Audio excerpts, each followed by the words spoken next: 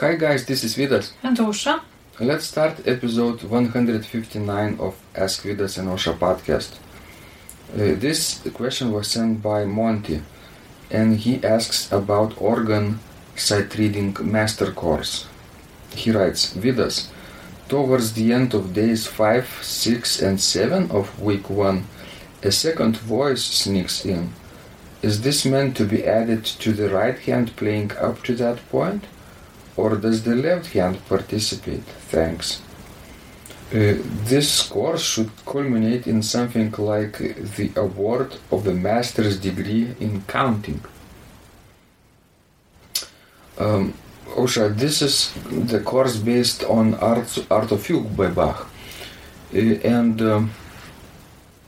I remember creating this course a number of years ago with the hope to help people to enhance their sight reading skills, especially in early sight reading skills. So, of course, this is a very simple solution, right? If the course is structured that you have all the fugues or counterpoints specifically for one hand, then for another hand, I think Monty should play just with the right hand in that case, right? Yes, I think so. Because this just adding one additional note for the left hand doesn't make sense at this point. That's true. Because later in a few weeks, when two-voice lecture will come in, maybe then he will need to use both hands. Yes, that's true, but with the Art of Fugue, I have heard quite a few performances on actually organ and on harpsichord as well. So in terms of which hand needs to play what, it's questionable. It's a good question for discussions, because you would do maybe one way if you are playing it on the organ, and another way if you are playing it on the harpsichord. What do you think about it? You are right, because with the organ you could add the pedal line. Sure, and I think those who perform the Art of Fugue on the organ definitely play it with the pedal. But not every fugue is done with the pedals. It's not possible to play, let's say, those canons for two voices with pedals, I think. Yes, because I don't think you would have enough, space in the pedal board. It goes too high. In general, Ausra, is it a good exercise to try to sight read one line at a time of such polyphonic pieces from Art of Fugue? Yes, I think it's a good way. I made this course a little bit easier than I practiced it myself, because originally I practiced Art of Fugue with the intent of mastering clef reading, not only sight reading, because originally it's written in 4 different clefs. Soprano clef for the soprano voice, alto clef for the alto voice, and the tenor clef for the tenor voice, and the bass clef for the bass voice. The bass clef is sort of the most familiar for everybody, right? And there is no treble clef here, right? So yes. Instead of playing with the treble clef, originally it was written for the soprano clef. We have to remind how does it read, right? Yes, soprano clef is on the first bottom line of the staff. Which note? In the treble clef it would be E on that line, but soprano clef always marks the C note. On the first line? Yes, on the bottom line. Okay, and the second voice, alto clef, has also C clef, but on the middle line, on the third line. Yes. What about the tenor line? Tenor line is on the fourth The line. C note is on the fourth. Yes, Mhm. yes, that's right. Because in general, all these clefs, we always mark the note C of the first octave. Mhm.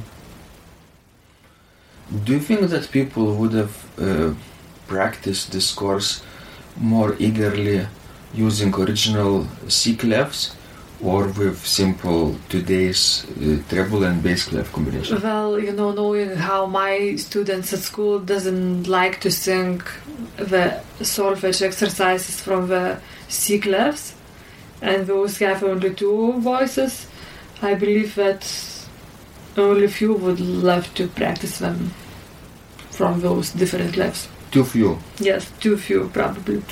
Too few people are like me. Well, it's hard for your brain. Not everybody could comprehend it. Not too many people are as crazy as myself. That's true. So, with our blog of Secrets of Organ Training and these podcasts, do we try to help people become as crazy as we are or not? I don't know what you mean by it, but A little bit more similar to us or not? probably yes. But it's good to sight read sometimes from the clefs. Not too much probably, but because we still have editions and use them, such as Eastern German edition of Peters, which has published lots of works by J.S. Bach and Buxtehude and other German meisters, and it has in some parts that you have treble clef and bass clef, but sometimes the C clefs appear. Mm-hmm. Not for a long time, maybe for like 2 lines or 4 lines. And it means if you want to play from that edition, you have to read C clefs, because it wouldn't just make sense for you, I don't know, to write down those parts, to transpose them to like treble and bass clef. It's like driving a car with stick shift and automatic shift, right? Yes. Automatic shift is easier. You have just the gas pedal and the brake pedal.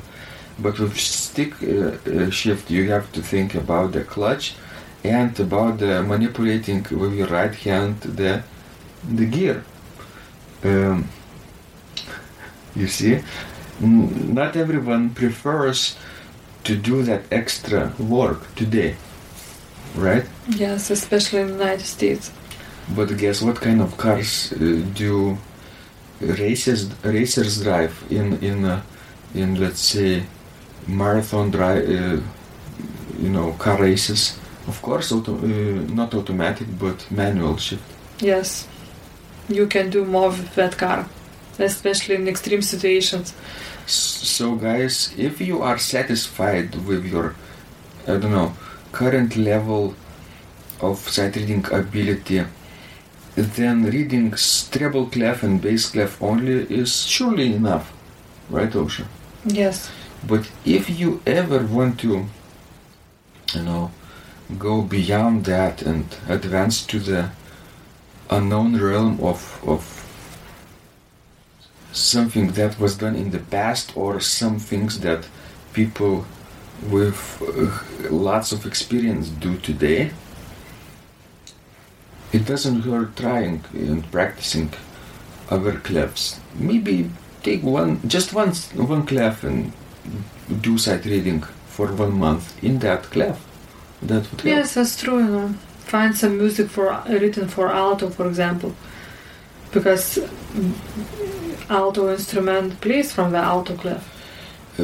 Or you could transpose, because reading clefs, it's an exercise in transposition. That's basically. true, yes. If you take any kind of melody which is written in the treble clef and pretend it is in the bass clef, right? You could play it with your left hand and play it 2 octaves and a 6 below. So basically it transposes up and a third interval, right? Yes. So you know two clefs very well now, treble clef and the bass clef. If you pretend it's not a treble clef, but let's say soprano clef, you can do the same with your right hand, right? And you just simply transpose to another key. So that's what I did also, and you could do that too. That's why it's beneficial. It also helps for improvisation, because then in your mind you transpose the themes in various keys simply by changing clefs. Yes, and some actually solfege systems use that movable DAW, so-called. And that we kids from the beginning, from very early age, learn how to transpose and how to change keys very quickly. Yes.